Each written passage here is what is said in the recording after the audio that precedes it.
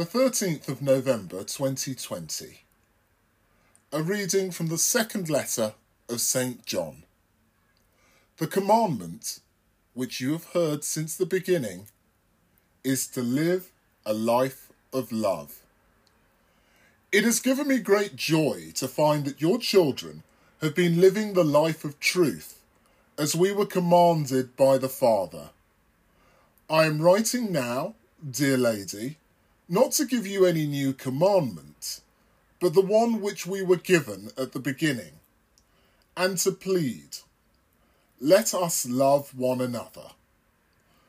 To love is to live according to his commandments.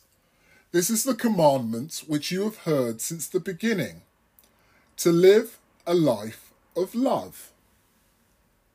There are many deceivers about in the world, refusing to admit that Jesus Christ has come in the flesh. They are the deceiver. They are the Antichrist.